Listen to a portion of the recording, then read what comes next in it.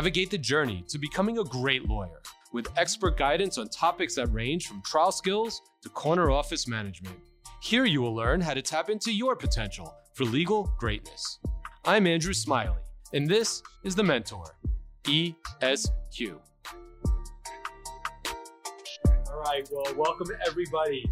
We've done it. It's part 7. So the title of part 7, It's a Wrap, is to signify that we are wrapping up this 7-part series that started 7 months ago in January.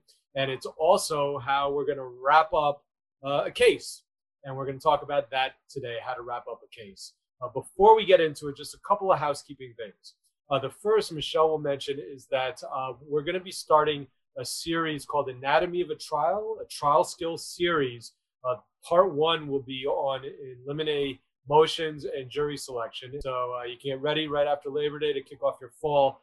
And it's going to be a multi-part series like this was. And we're going to go through the details of a trial. So we're talking in limines, jury selection, opening statements, direct exam, cross-exam, getting things into evidence, objecting, closing arguments, all of that. So stay tuned. Looking forward to doing that. And the registration's going to be popping up possibly as early as today for that. The other thing I wanted to just point out to everybody is we had a real successful first episode of the Roundtable on the podcast. The Roundtable is not CLE credit like this, but it is a forum for all of us to discuss topics and that affect the legal community and sort of strengthen the bonds that I feel we've developed over this series with the plaintiffs, the defense bar, carriers, judges, and alike. And July 22nd will be the next Roundtable. Emails will go out to get registered for that. And we're going to be talking about construction accident cases. So if you want to learn the ins and outs of the plaintiff, defense, adjuster, mediation side of handling construction accident injury cases, please tune in. If you want to be a panelist, please let me know. Love to have some carriers, some defense lawyers, and the like. All right, now, let's get into wrapping up a case. There will come a time, more likely than not, that a case will resolve by settlement. Realistically, that's how the overwhelming majority of cases resolve, is by settlement, unless they're dismissed on summary judgment, or if you go all the way to trial, the case gets a defense verdict and gets held up on appeal and ends that way. Or if you are a plaintiff and you win a trial, you enter and you execute judgment. But realistically and practically, along that continuum, even if you win a trial, usually a settlement will occur afterwards to avoid judgments and appeals. Same thing sometimes if you lose a trial, there's appellate issues. So we want to talk about settling a case, which can happen, as we talked about early on, pre-suit. If you're doing your job right as a plaintiff's lawyer and a defense lawyer and an insurance claims adjuster, you're working to get the case resolved, the whole litigation. That's what we all want to do, right? We want to get resolution, whatever side of the V that we're on. So it can happen anywhere in the case. For my colleagues out there who are my adversaries, you know I'm always reaching out for talking settlement. Hey, you want to talk settlement? You want to mediate? You want to arbitrate? You want to do a high-low? You want to talk straight up? What can we do here? Can we get this case resolved? What do you need from me? Here's what I need from you. And when that time comes for settlement, you need to be prepared. That's my mantra is preparation, preparation, preparation.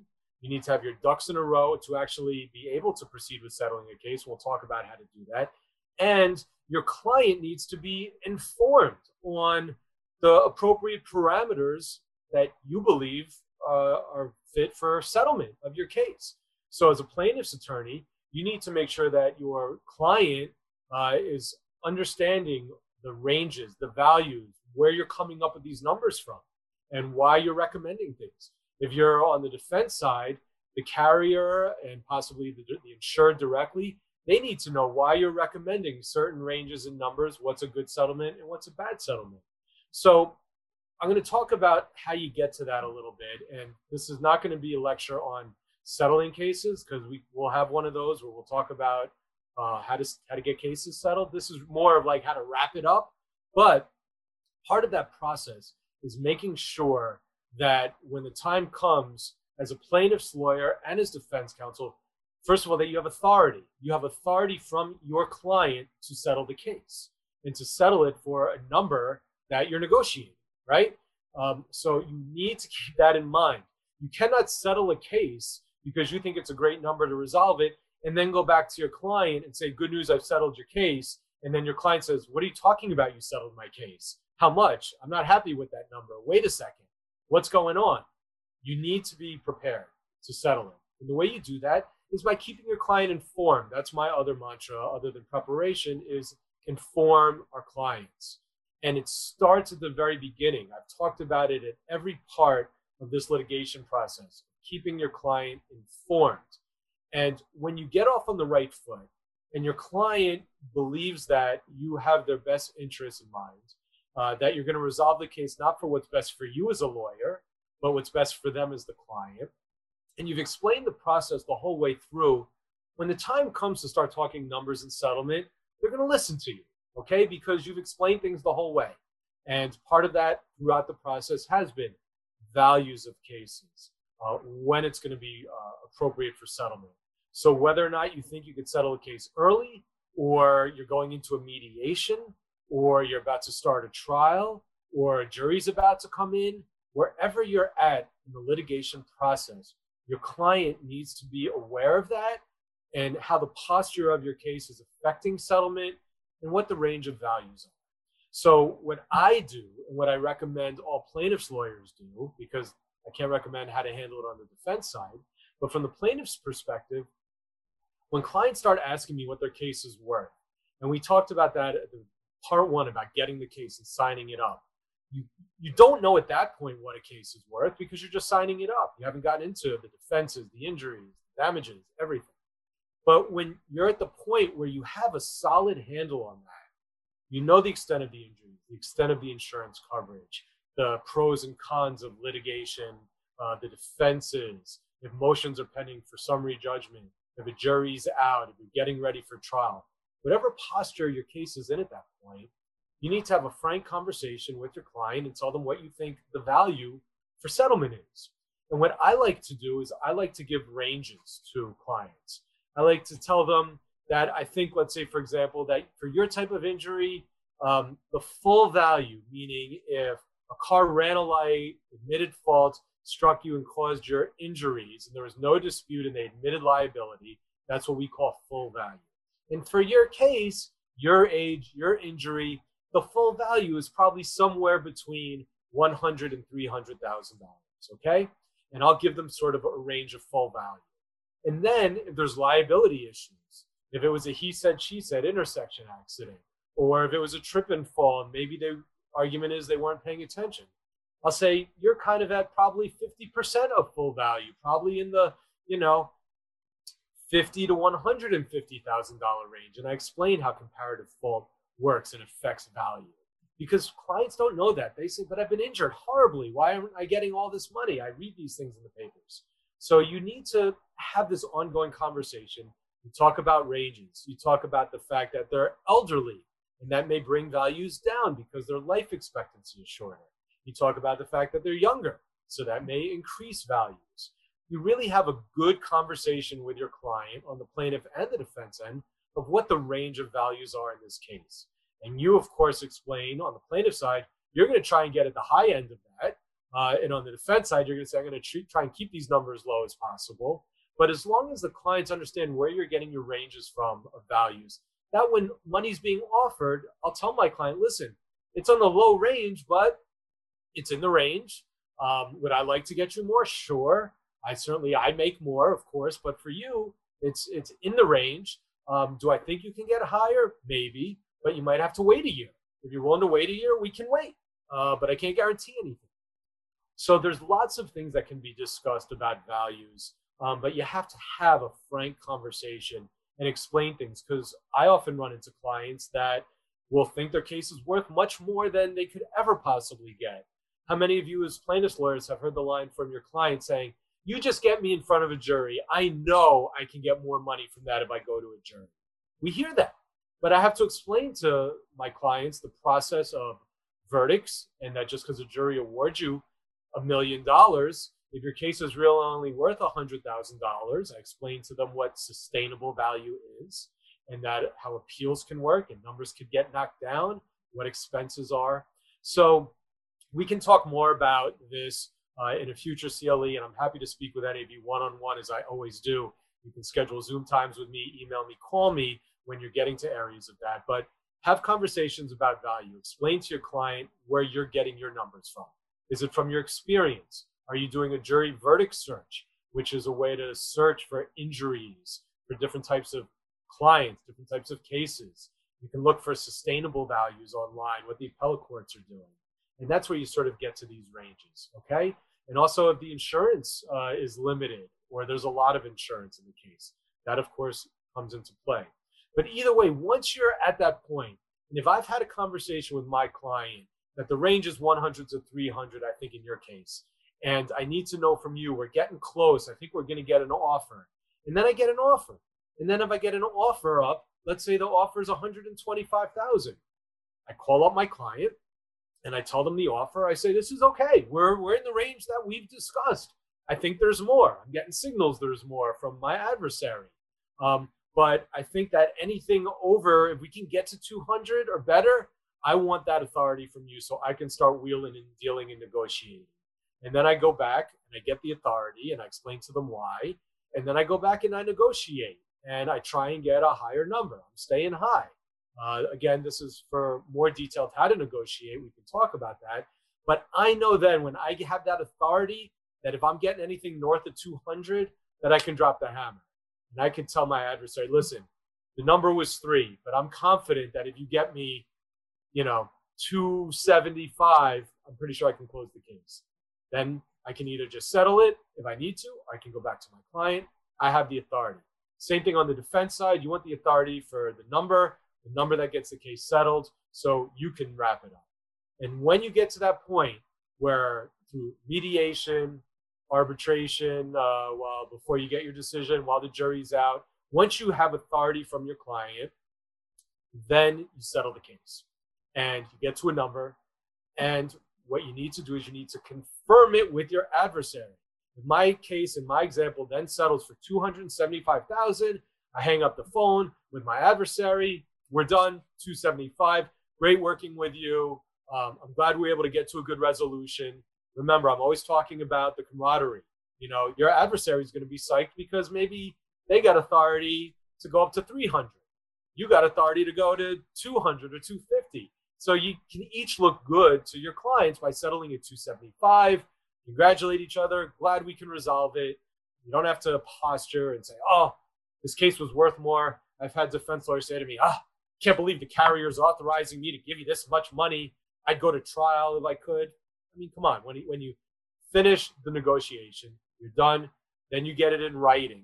And writing can be an email. Shoot out a quick email. Hey, just want to confirm this case is settled for 275. Please acknowledge. They write back. We're all good. So you get it in writing is important. Email something or record them if you're on a Zoom or if you're at a mediation. You make sure the agreement is signed and gets sent around to everybody and it's in writing.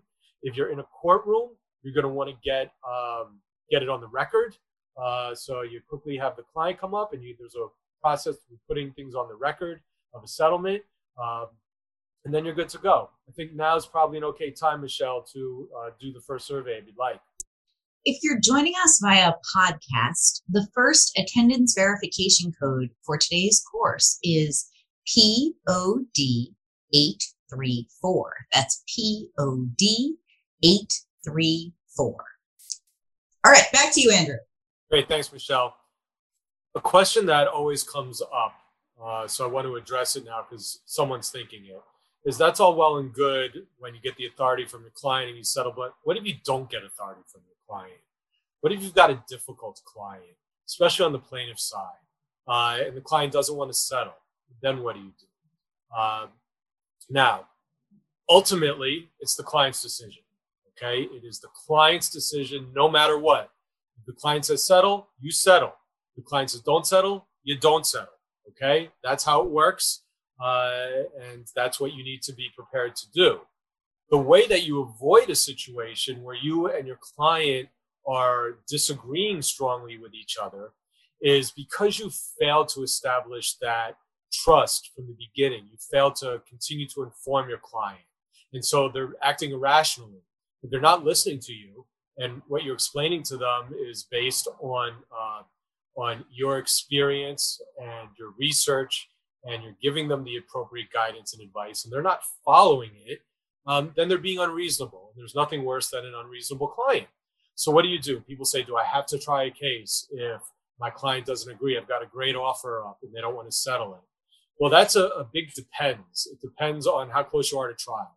If it's early on, way before you have a trial set to go, then you can move to be discharged. But you got to decide to do it. You can't hang in there, because I've had cases a long time ago. I had one case I can think of where I had a really unreasonable client who became unreasonable. He was, I think, bipolar. He was very friendly and nice. And then right when we're getting a trial and I get a great offer, this was about 15, 20 years ago, he said, no way. And I was hoping the judge would help me. We picked a jury. It's a great offer up. And the judge turned to me and said, Mr. Smiley, at this point, if he doesn't want to take it, he doesn't have to. Go try the case. And ultimately, I think we did get that matter resolved without trying it. But if you're not about to get sent out to trial, then you move to be relieved. And what I do is, when I'm taking on a case, I know sometimes we don't want to have to say no to a potentially good case, but you've got to sniff out those difficult clients. And when I have a client that's retaining me, and from the outset, how much am I going to get? And I want to get blood. And I'm not going to be happy until they go through the mill. I want them to suffer. And when I get clients like that, I say, you know what? I just don't think we're the right firm for you.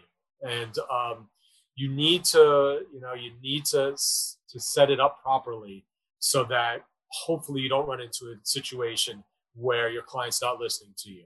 And that's the best advice I can give. And on the other hand, sometimes you think you can get more money, but your client's anxious to settle, and they want to settle the case for a lot less than what you reasonably believe you can get for them. And when that happens, if the client, you just inform them, say, listen, I know the offer is $100,000, and I know that can mean a lot to you right now, and you need the money. Things are going on in your life. But I really think if you hang in there another 6, 7, 8 months, we could probably get you closer to $500,000. This is the first offer. I wouldn't jump on it. But if the client says, Mr. Smiley, I don't care. I need the money. I want it. Settle my case. Then you make sure they're informed. You might want to put something in writing advising them of the upside so they can't come back to you. And then you have to settle the case, okay? So keep all that in mind. So now you've settled the case. Two things that I always focus on when I'm at the point where I'm settling a case is making sure we're all in agreement about who's paying what, if there's multiple defendants, or if there's one, who the carrier is, getting it in confirmation. The other is time frame, okay? You want to talk about that up front. From a plaintiff's perspective, there's nothing worse than settling a case. Great, you get it in writing, and then they tell you that, oh yeah, no problem, our carrier pays within 90 days. Like, what, 90 days? What's going on with that? I don't want my client to have to wait 90 days. I don't want to have to wait 90 days. The CPLR, it's section 5003, gives a statutory time limit for when releases are tendered. And that's 21 days pursuant to statute. So that's very reasonable.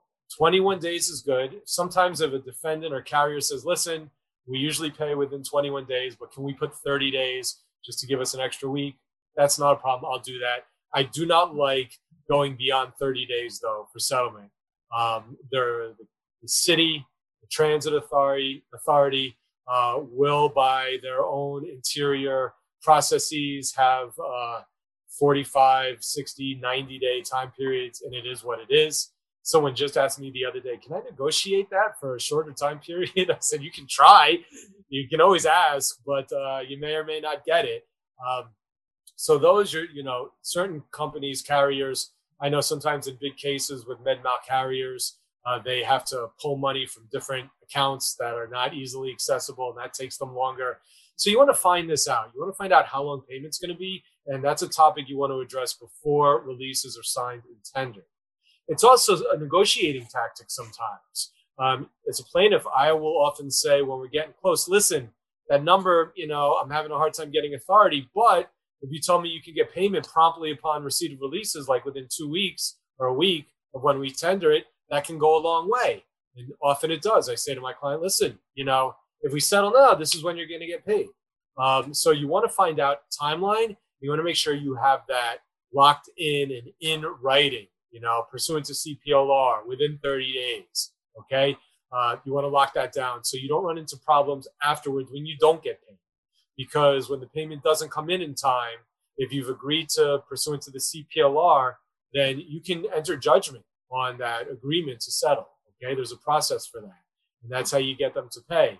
And we've had to do that sometimes. We've had to execute judgment. But usually when those letters start flying, hey, we haven't gotten payment, what's going on? We're going to have to execute judgment against your client. That's who it gets executed against for failure to pay. Then things get moving. So you want to square up the amount and the terms of payment. Then the next step is closing documents, okay? And you want to find out who's going to generate closing documents, depending on the case, depending on the carrier, depending usually on the law firms involved. It can be a very easy closing process, or it can be quite complex. On the easy end, let's say it's an automobile accident with a $25,000 policy, and the defense insurance company, Geico, says, hey, we're tendering the 25 policy. You ask them, if you're working with the adjuster early on, what do you need? Is a general release fine? Many times a general release is fine for a closing document. That's all you need is a general release. I've attached in my materials a general release, so you see what that is. Feel free to copy it. Oftentimes, the carrier will send you their general release, or they will say, we have a release that we'll send to you. And it's usually by general release, meaning vanilla, boilerplate, covers all the bases, nothing peculiar about it. So you want to find out what the documents are, who's going to prepare them. So on the easy side, you have a general release, that's it. It can get a little more complex. Sometimes the carrier will want a hold harmless agreement. A hold harmless is you as the lawyer holding the defense firm, the carriers, the defendants, harmless from any liens, known or unknown, that pop up. Meaning if out of the blue, a lien gets asserted against them, they can say, hey, you guys have held us harmless. That's fine. You should do that. You want to be responsible, know what liens are out there. It is your obligation as counsel for an injured party in a settlement to be aware of liens that you are required to pay by law and those you are not, and how to handle those, and make sure that your client is informed that those liens will come out of your client's share of the recovery, and that you're handling those. And that's when you have that conversation of what a hold harmless is, and that you're on it as their lawyer, that you're making sure the liens will be resolved. So you can have a hold harmless agreement, which carriers may want, that you can prepare. So sometimes the carrier will say, well, what about, we heard about this lien. We say, how about we just give you a hold harmless with the general release? They say, that's great. And we send that. Now, as you move along the continuum of easy settlement documents and more complex, if it's sometimes a larger figure case that you're settling, or a multi-party case, then you get into stipulations of settlement that usually the defense firm will want to prepare. One attorney may take the lead for their carrier. And then it can become a very detailed document that spells out everything. It has hold harmless language in it. It has release language in it, payment terms in it. Everybody signs off on it. And that just gets emailed around, and you got to get a lot of signatures going. And so you'll run into those. I've shared in my materials a simple hold harmless that we'll prepare sometimes. The one that I provided materials is to a carrier, not to a law firm. So it says claimant, because we didn't file suit, but they did tender the policy. They did want to hold harmless. So you can craft and prepare that and put it with a caption. Again, find out who's preparing the documents. Find out when they're going to be prepared. If my adversary says, no, we have to prepare them, I say, all right, when are you going to get them to me? I need to know this. Please let me know.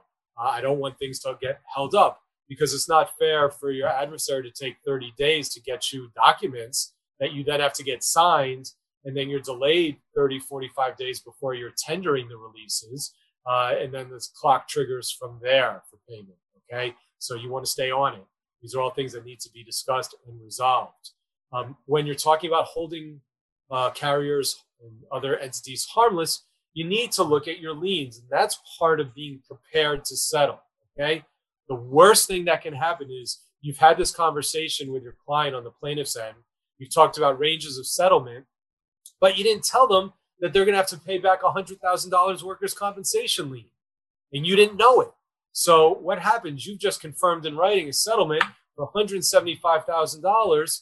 Then you get a reminder email a few days later. Oh, by the way, we represent the comp lien state insurance fund, and there's $100,000 comp lien. You know, you need our written consent. You know that we need to get paid by statute. Oops, big problem. Okay. So when you're doing your homework and you're preparing to settle a case, you need to identify liens that can potentially play a role in settlement. You need to have a conversation with your client. You need to get final lien numbers. So that means if there's a comp lien, reaching out to the comp carrier, finding out what the existing liens are up to date. If Medicare or Medicaid's involved, you need to reach out to them. You need to put them on notice that you're representing the client in a case, and you want to know if they have a lien, how much.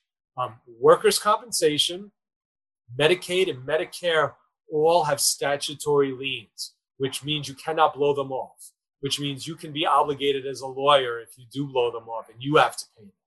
So you want to reach out and find out about those liens. You want to ask your clients who their insurance is, okay?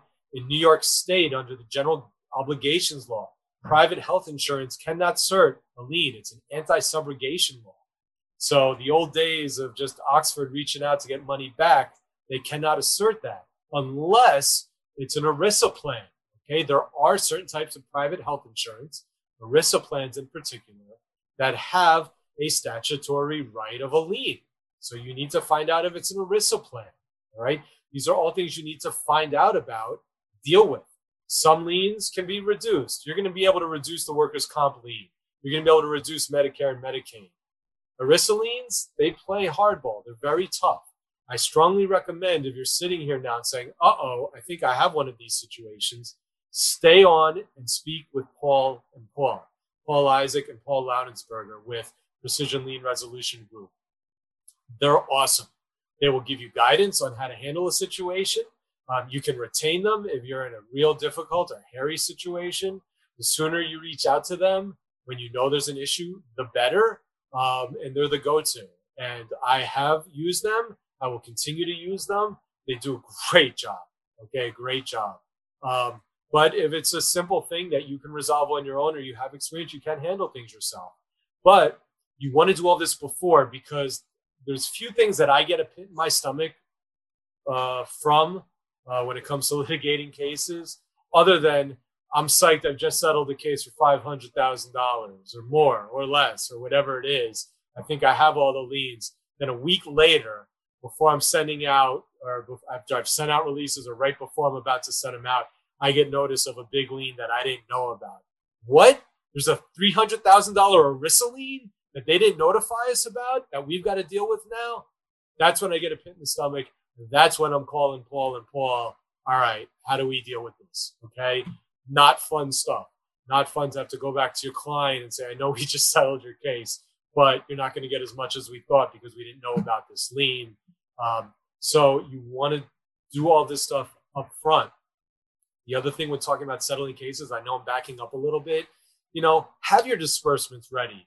Go over the expenses with your client. Give them the ultimate breakdown. Explain to them how the process is going to work after you deduct your fees, after you deduct settlements, how you're going to handle liens. And we're going to talk about escrowing liens in your escrow account, okay? But ultimately, you're going to send documents to your client to settle. And this is what you're going to send to, as a plaintiff, to the defense or the carrier. That's going to activate the payment period. It'll be the official start date of the tender of releases. And it's what you should diary in your calendar and your notes of the date you sent the releases and when they get them, because that's going to start the clock for payment that you've agreed on by statute or otherwise. So your client's going to sign a release. Your client is going to sign a hold harmless agreement, sometimes, not always. Your client should be signing an escrow deposit form.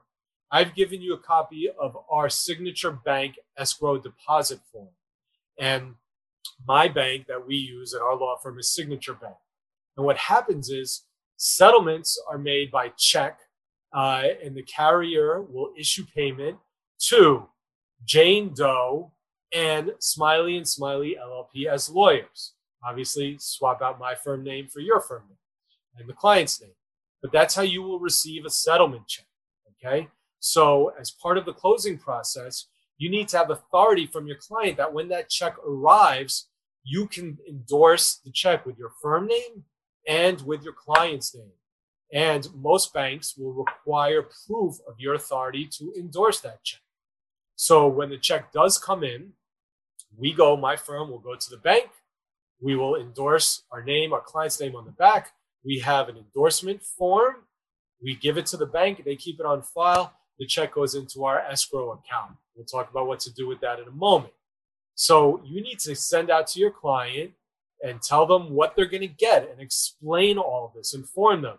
You will be getting a release. You will be getting a hold harmless agreement. Explain what both of those do, that the release means you are done, okay? You cannot come back and settle this case or reopen this case and get more money. You need to know that.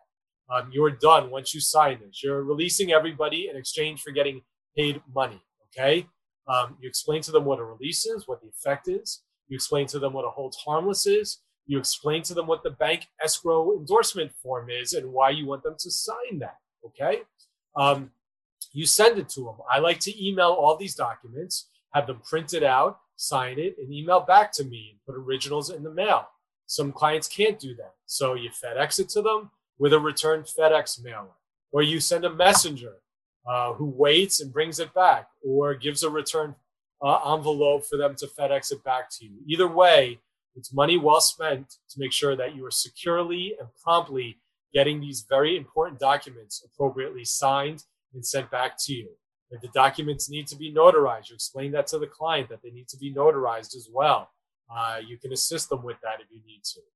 Once you get these documents back, you keep the bank escrow form for your firm because you don't send that to your adversary. And you send your adversary a closing letter. And in that closing letter, which I've also given you a sample of in the materials that you can play with and work off of, in that closing letter to defense counsel or the carrier, I always include, I confirm the settlement and number, I confirm how it's going to get paid, $500,000 payable to Jane Doe and Smiley LLP, make a check payable in that exact way, I put it in quotes, all right? I ask them I don't ask them, I enclose the release, I enclose the hold harmless, I give them a W-9 form, which is usually requested, and our tax ID number. And then I ask them to confirm receipt. You want to make sure you send it to them in a way that you have proof. I usually will email and regular mail. I always email because you get proof of that. I will FedEx, sometimes email and FedEx originals. Whatever it is, you want proof. You want to record the date that you've tendered all of those documents, okay? Then you follow up and say, please acknowledge receipt. You have everything. Does it all look good? You don't want to sit back and wait 21 days, and then you're following up for payment, and they say, oh, I never got your documents. Or, there was an issue with the hold harmless, or whatever it may be. You want to confirm that your adversaries received the closing documents and that they are in good order and that they're being processed.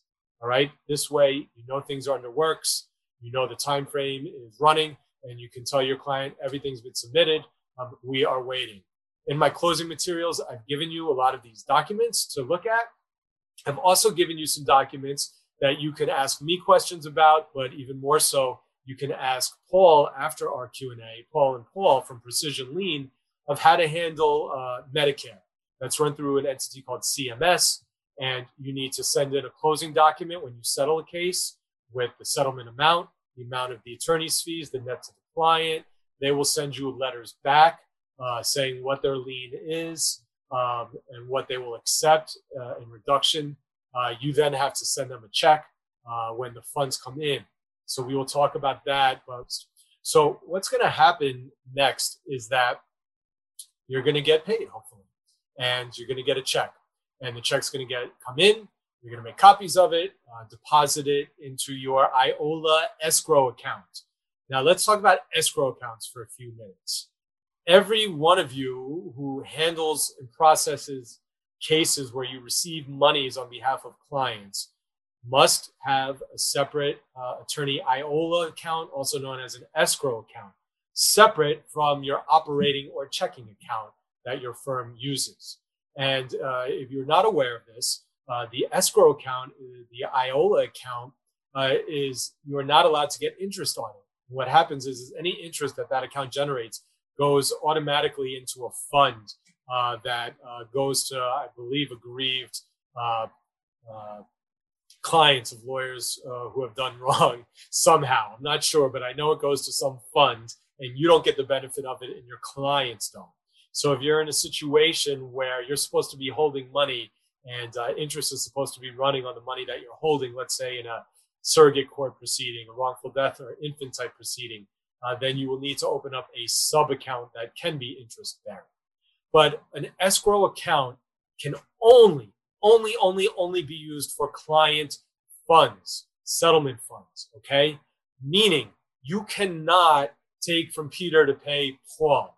If you're sitting on $1 million of settlement monies in your escrow account and your operating account is in the negative and you just need 10 grand because you know a check's coming in 2 days, you cannot borrow from your escrow account and put it into your operating account. That will get you disbarred. The biggest things you are going to see when you are looking through and find out about clients, lawyers rather, getting disbarred is because they've messed with their escrow account.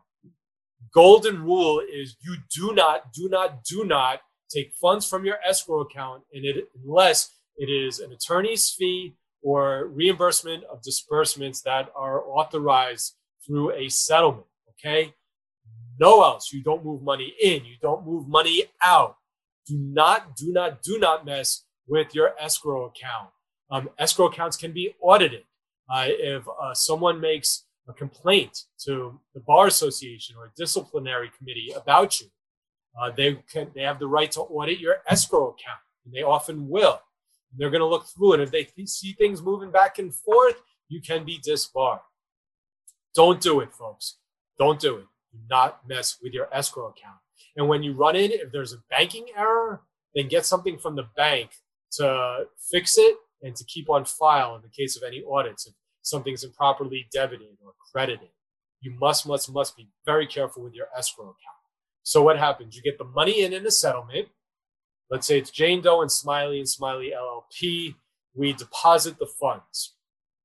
Usually it'll take 3 to 5 business days to clear. You can track it. You can ask the bank, when should these funds be cleared?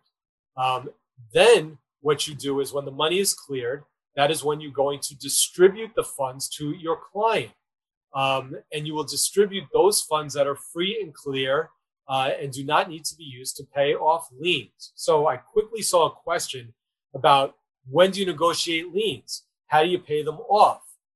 Well, you can try and start negotiating them early. Oftentimes workers' compensation will do that, but Medicaid and Medicare oftentimes will not talk reduction or negotiation until after you've had a settlement. So what you need to tell your client is that, listen, Medicare is asserting a lien. I'm sorry, my computer is running low. Let me just make sure I'm plugged in here. Okay. What you need to do is advise your client, look, Medicare is asserting a lien of $60,000. Medicaid's asserting a lien. They will likely reduce that lien, usually by a third, give or take. So you'll probably have to pay back about $40,000. But we're not going to know that until we negotiate with them. We'll try and knock it down as much as possible. We may bring in, because it's a huge lien on a big case, Precision Lien Group, because they can usually knock them down even more. But what we're going to do is we're going to hold that $60,000 in escrow. It's going to stay in our escrow account. We're going to hold that workers' compensation lien in escrow.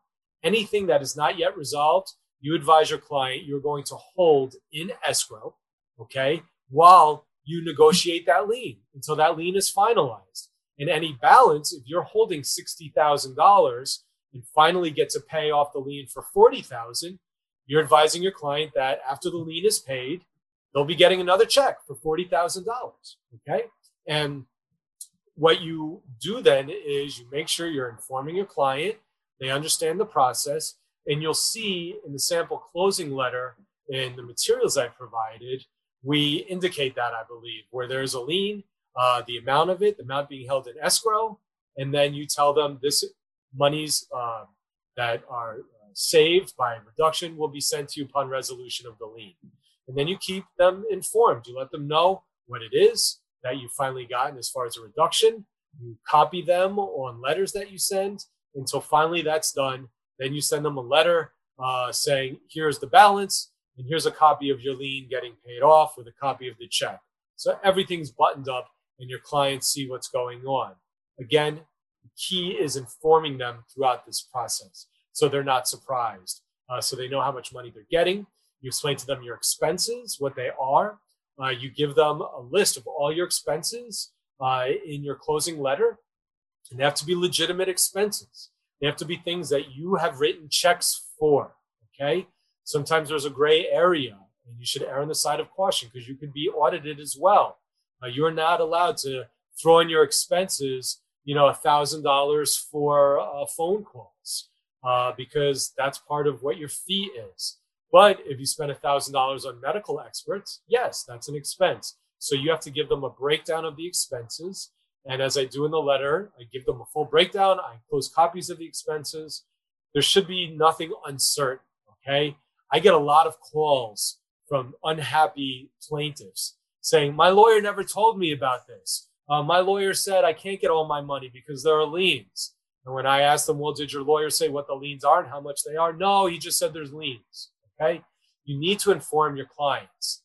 And if you're in a situation where you think they may not be straight with you and there may be a lien and they're saying, no, I don't have any liens. I don't think you're going to get anything. Then get something in writing from them so that you're not on the hook when the time comes if a lien shows up later on. It's a matter of communication. We have to communicate as attorneys with our clients. And when there's any doubt or any concern, you got to cover yourself with a written letter, okay, to the client, acknowledging them to sign off on things. Oftentimes, clients will say, can you give my settlement check to my husband? Or he doesn't need to be on the settlement check, even though he was a plaintiff. Just make it out to me. If you run into situations like that, tell them to put it in writing to you in an email.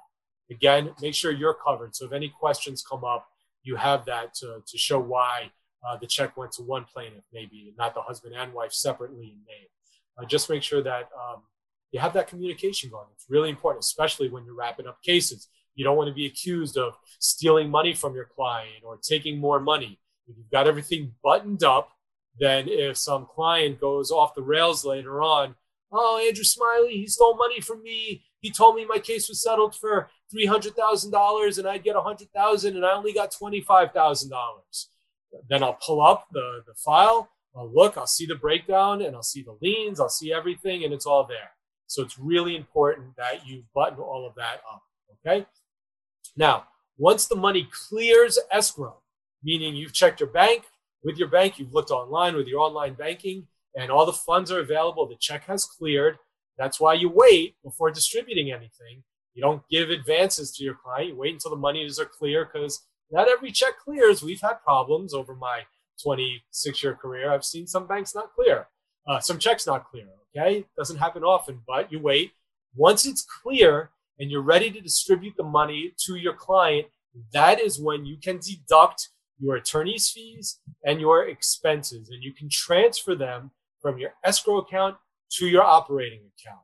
You don't transfer from your escrow account to your personal account because you say, well, I'm a solo lawyer, it's all the same. No, everything goes through your firm operating account, and then you can distribute to yourself as a draw or wherever you want it to go. Your operating account, you can control. Your escrow, you need to be able to explain if the authorities show up at the door, so to speak, what monies are going in and where they're going out.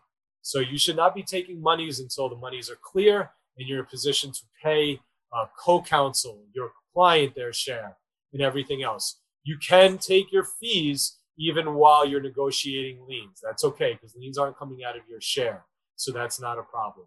Okay? Now, once that's all done, you need to send a closing letter to the client, tell them that the check is in the mail, What I like to do is let my clients know the money's going to be clear in 5 days. How do you want to receive it? Do you want me to mail you a check? Do you want me to FedEx you a check? Would you like me to wire the funds? And if they want to wire the funds, you tell them what wire information you need. You make sure to confirm it verbally by phone with them. In big cases, I will put them on a recorded line or a Zoom. Say, I want to record you saying, I want it wired and this is the account. Because you never want a problem where someone comes back to you and says, why did you wire my $1 million settlement proceeds to this account number? I didn't email that to you. That's not my email address. I didn't speak to you. All right. You need to button things up. And so I think in the closing letter, it may have confirmed today, we wired you the sum. So you're either confirming the wire or you're confirming a check is enclosed with the breakdown. You get it all to your client. You continue to follow up with liens, send them copies of all of that and any remaining amounts. After you've done all of that, the final thing, once you've dispersed all of the monies, is by filing the Office of Court Administration closing statement. The good news is you can do that online now. You can file retainer statements. That's what opens the case and gives you the number. And this is, we talked about that at the beginning, part one. Part two, we talked about wrapping this all up. That's the final item, folks. That is alerting the court system. We are done. You're giving them the fees, the expenses. You're telling what you're attaching your expenses. I like to do the same list you give to your clients. Talk about the date you received monies, the date who paid it, the date you sent payment to the client. I think on the one we gave you, there's some different numbers. I think we sort of pulled something together just as a sample. So the numbers should all add up when you're doing it, but that gives you the form. The forms are online as well, but you need to file an OCA closing statement. They will ask if the case was settled by like a retainer or by court. By court would be if you have a wrongful death compromise order. If you have a surrogate court's order, you can attach that order. We didn't talk about those orders, but if it's a death case, you do not have full letters of administration or there's children involved, you're going to need a wrongful death compromise order that you can get from the surrogate's court, or if you have a federal court judge or a Supreme Court judge who's willing, they have the authority and jurisdiction, they can sign off on a wrongful death compromise order. You also, if it's an infant case, anybody under the age of 18, you have to get an infant compromise order. So if you get a case where it's someone under the age of 18 and you settle it and settle for the policy limits, you're still going to need to file for an infant compromise order, purchase an index number, and get that going.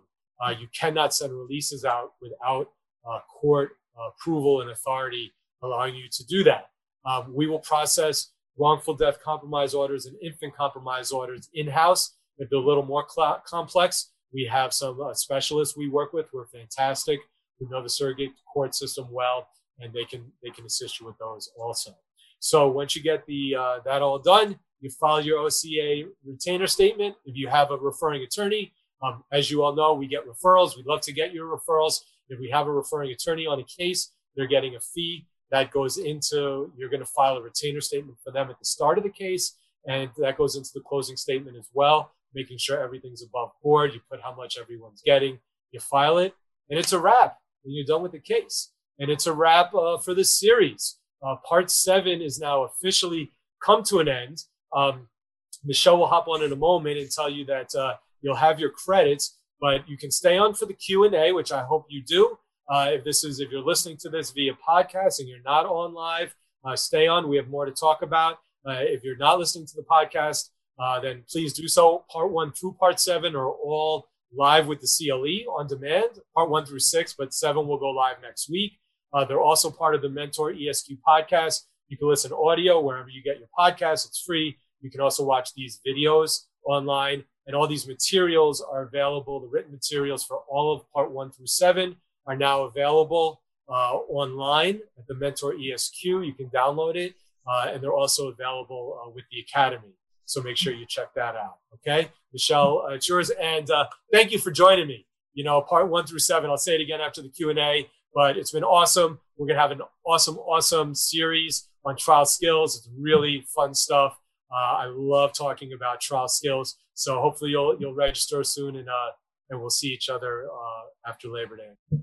If you're joining us via podcast, the second attendance verification code for today's course is POD 941.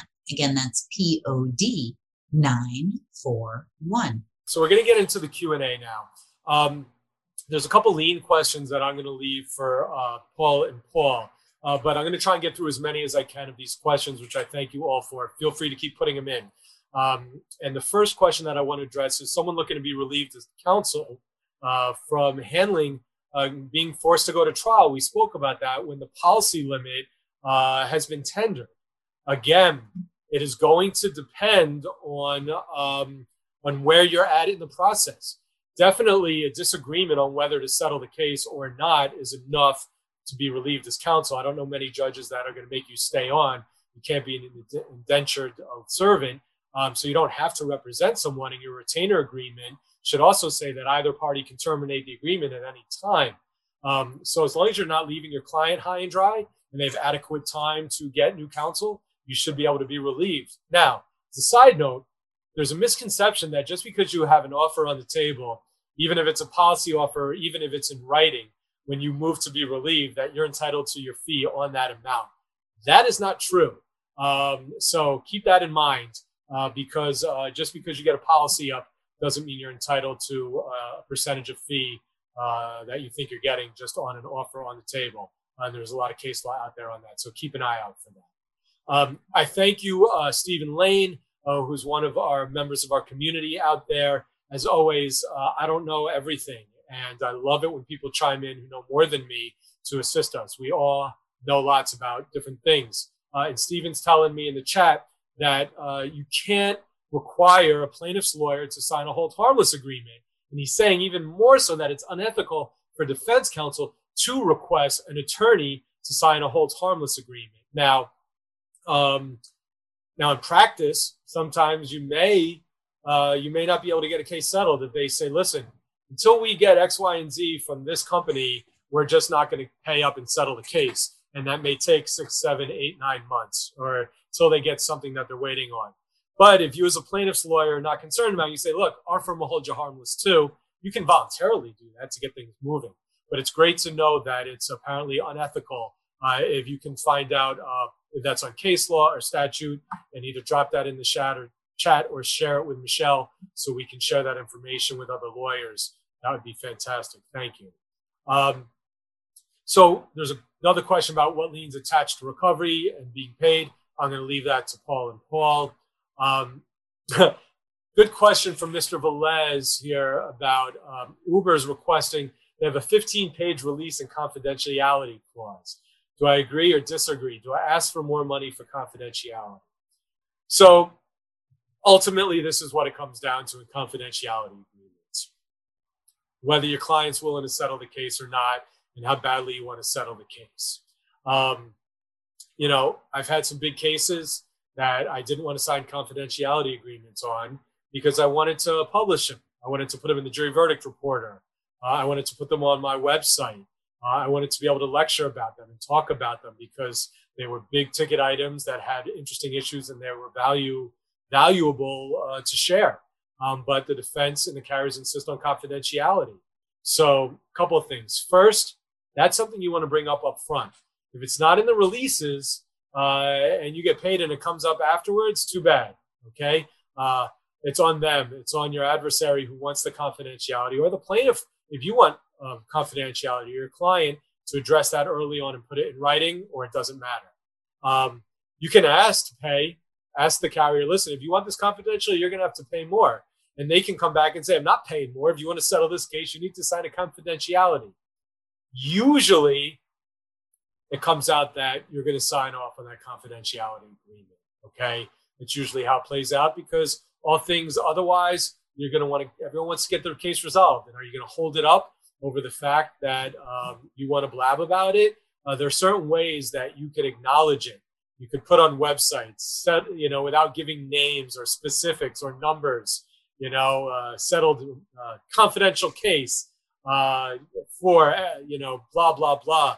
I've had cases where I had a big construction accident case settled. It was for a very substantial sum, And I wanted to be able to put it in the jury verdict reporter because, as we know, people search those within our industry, but I wasn't going to the press or the news with it. I wasn't blabbing about it, but I thought it'd be important to have it in the jury verdict reporter for searchable databases that they have.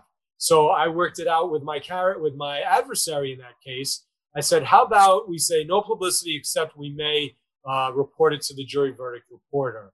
And I explained why. And my adversary was cool with it and explained it to the carrier, because it depends why people want confidentiality. Sometimes they just don't want to see their name. They're worried you're going to put it all on the cover of the New York Post or something. And if they're like, oh, the jury verdict reporter, I could care less about that. Yeah, we have no problem. So have a discussion and see if you can work something out. And that's where it comes to. Okay. So someone's asking about, if you get an infant compromise order, does the carrier also get a release and stipulate discontinuance? The answer is yes. So what will happen is the infant compromise order will authorize usually it's the guardian or parent and natural guardian. The parent will say, Jane Doe is parent and natural guardian of the infant S period S, because you don't file stuff with names of infants, you put initials, to sign releases and any other documents that are required to consummate the settlement. That's language that you need to be putting into the document, the proposed wrongful infant compromise order that's being submitted to the judge.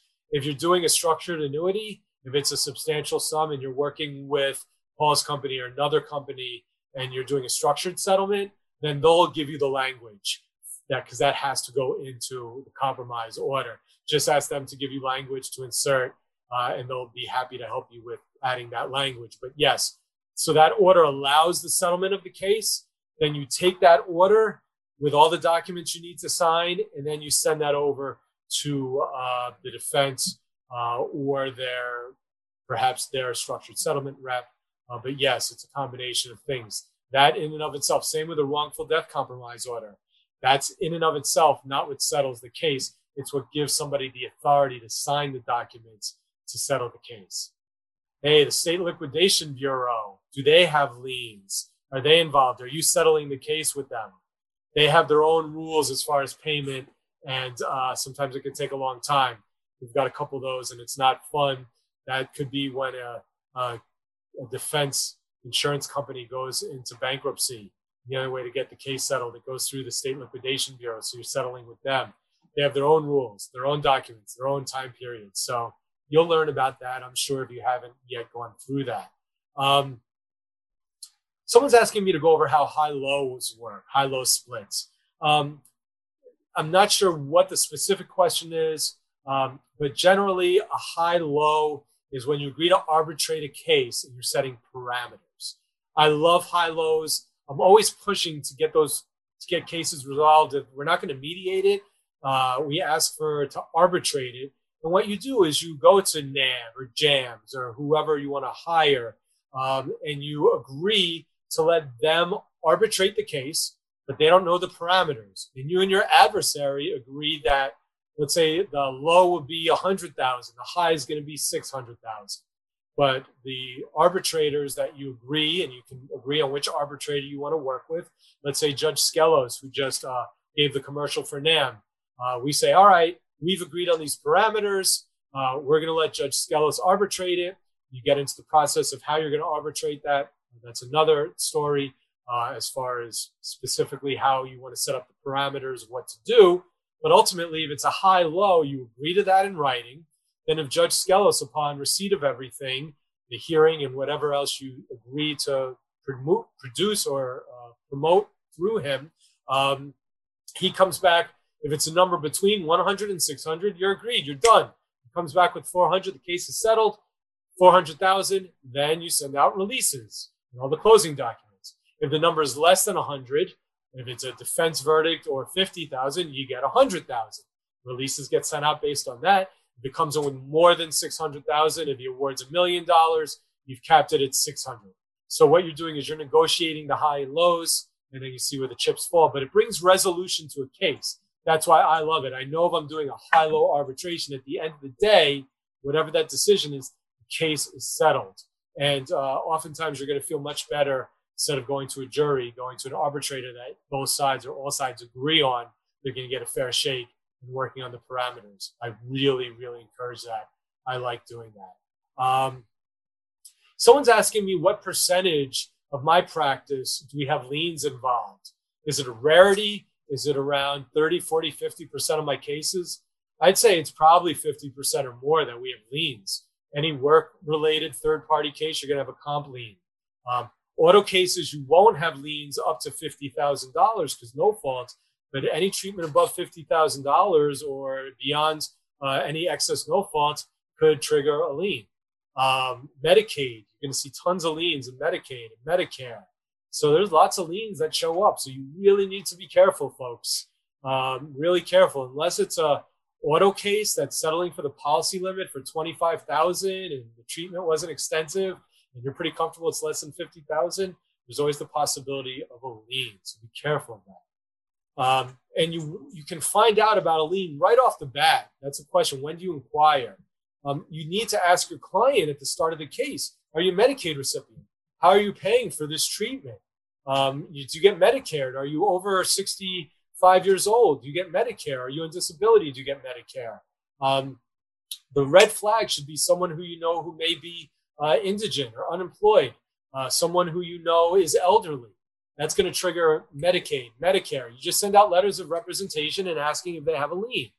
That's what you want to get going. You want to start doing your homework because at the end, these can be problems if you haven't prepared in advance for handling the lien. Yes, send out letters to CMS, asking them if they're asserting a lien, asking them to send you a list of payments, explanation or EOB, explanation of benefits. I didn't attach it in the letter for my case because it would have been privacy issues.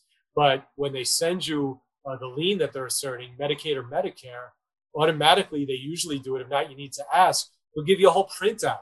You want to look at that printout and make sure it's connected to the injury your client sustained in this case. Maybe you're representing your plaintiff's representing an injured party, plaintiff's counsel for a case where they injured their leg, and you look through the list and you see treatment payment from a gynecological visit. You're like, oh, that wasn't part of this case. And you have them remove it. You send it back, you mark it up, you send them a letter, you tell them to remove it, and usually they'll remove it and send you back a revised lien. You do that with all lien holders, okay? Okay, a couple more questions here. So there's a question about, agreeing to referral fees and how much, and that is within the scope here, and it's a good question. So generally, I'll tell you what my firm does. If you refer a case to my firm and it's a negligence case, if we're going to get 1/3 of the fee, you generally will receive 1/3 of the fee. The client has to be aware of the fee sharing. It should be in writing, the agreement. There should be sharing of work in the fees and keeping track of it, and retainer statements filed. Speak with Steve Ross, who lectures on ethics, but the proper way to do it is to make sure it's all buttoned up and documented. And generally, we will share 1/3 of our 1/3 net fees, okay? If it's a medical malpractice case, as a plaintiff's lawyer, if you take on a medical malpractice case, it is a sliding scale. 30% of the first $250,000 recovered, 20%, 25% of the next $250,000, 20% of the next $500,000. So the scale, the fees go down based on the income as it goes up to any recovery amounts above 1.25 million is 10% of what money earned above that is the fee. So what we as a practice do is we tell referring attorneys that they would ride the scale with us. Get 30 of our 30, 25 of our 25, 10 and 10, and do it that way. And generally they accept it. I don't think it's fair for a referring attorney to ask to get a larger percentage than what we're getting. I don't think it's fair for them to ask for more than riding the scale because as it is, medical malpractice cases are very difficult and very expensive to handle.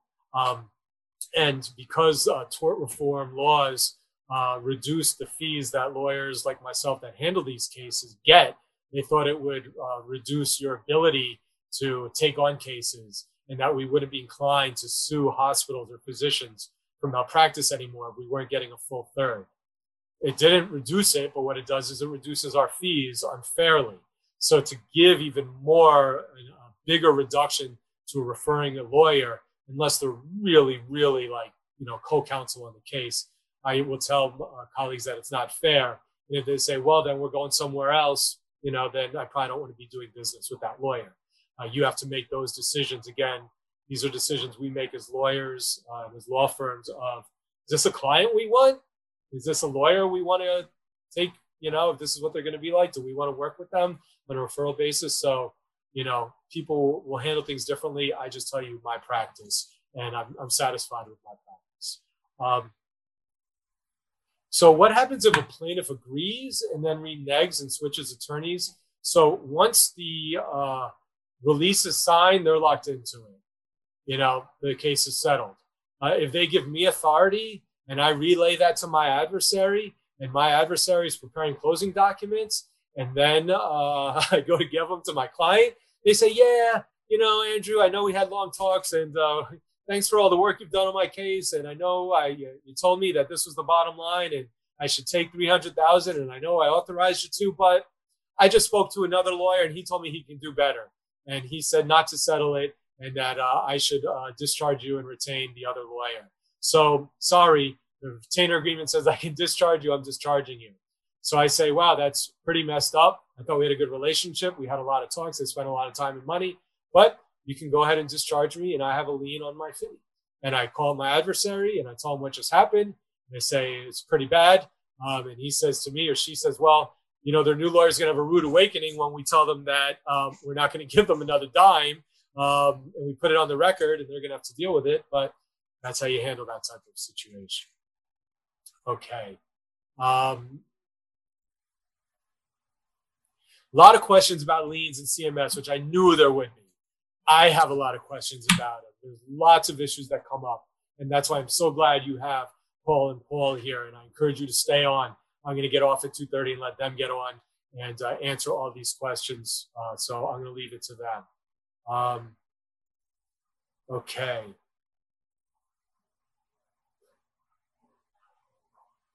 Hey, interesting. Mike Mahari. How you doing, Mike? Thank you for putting that in.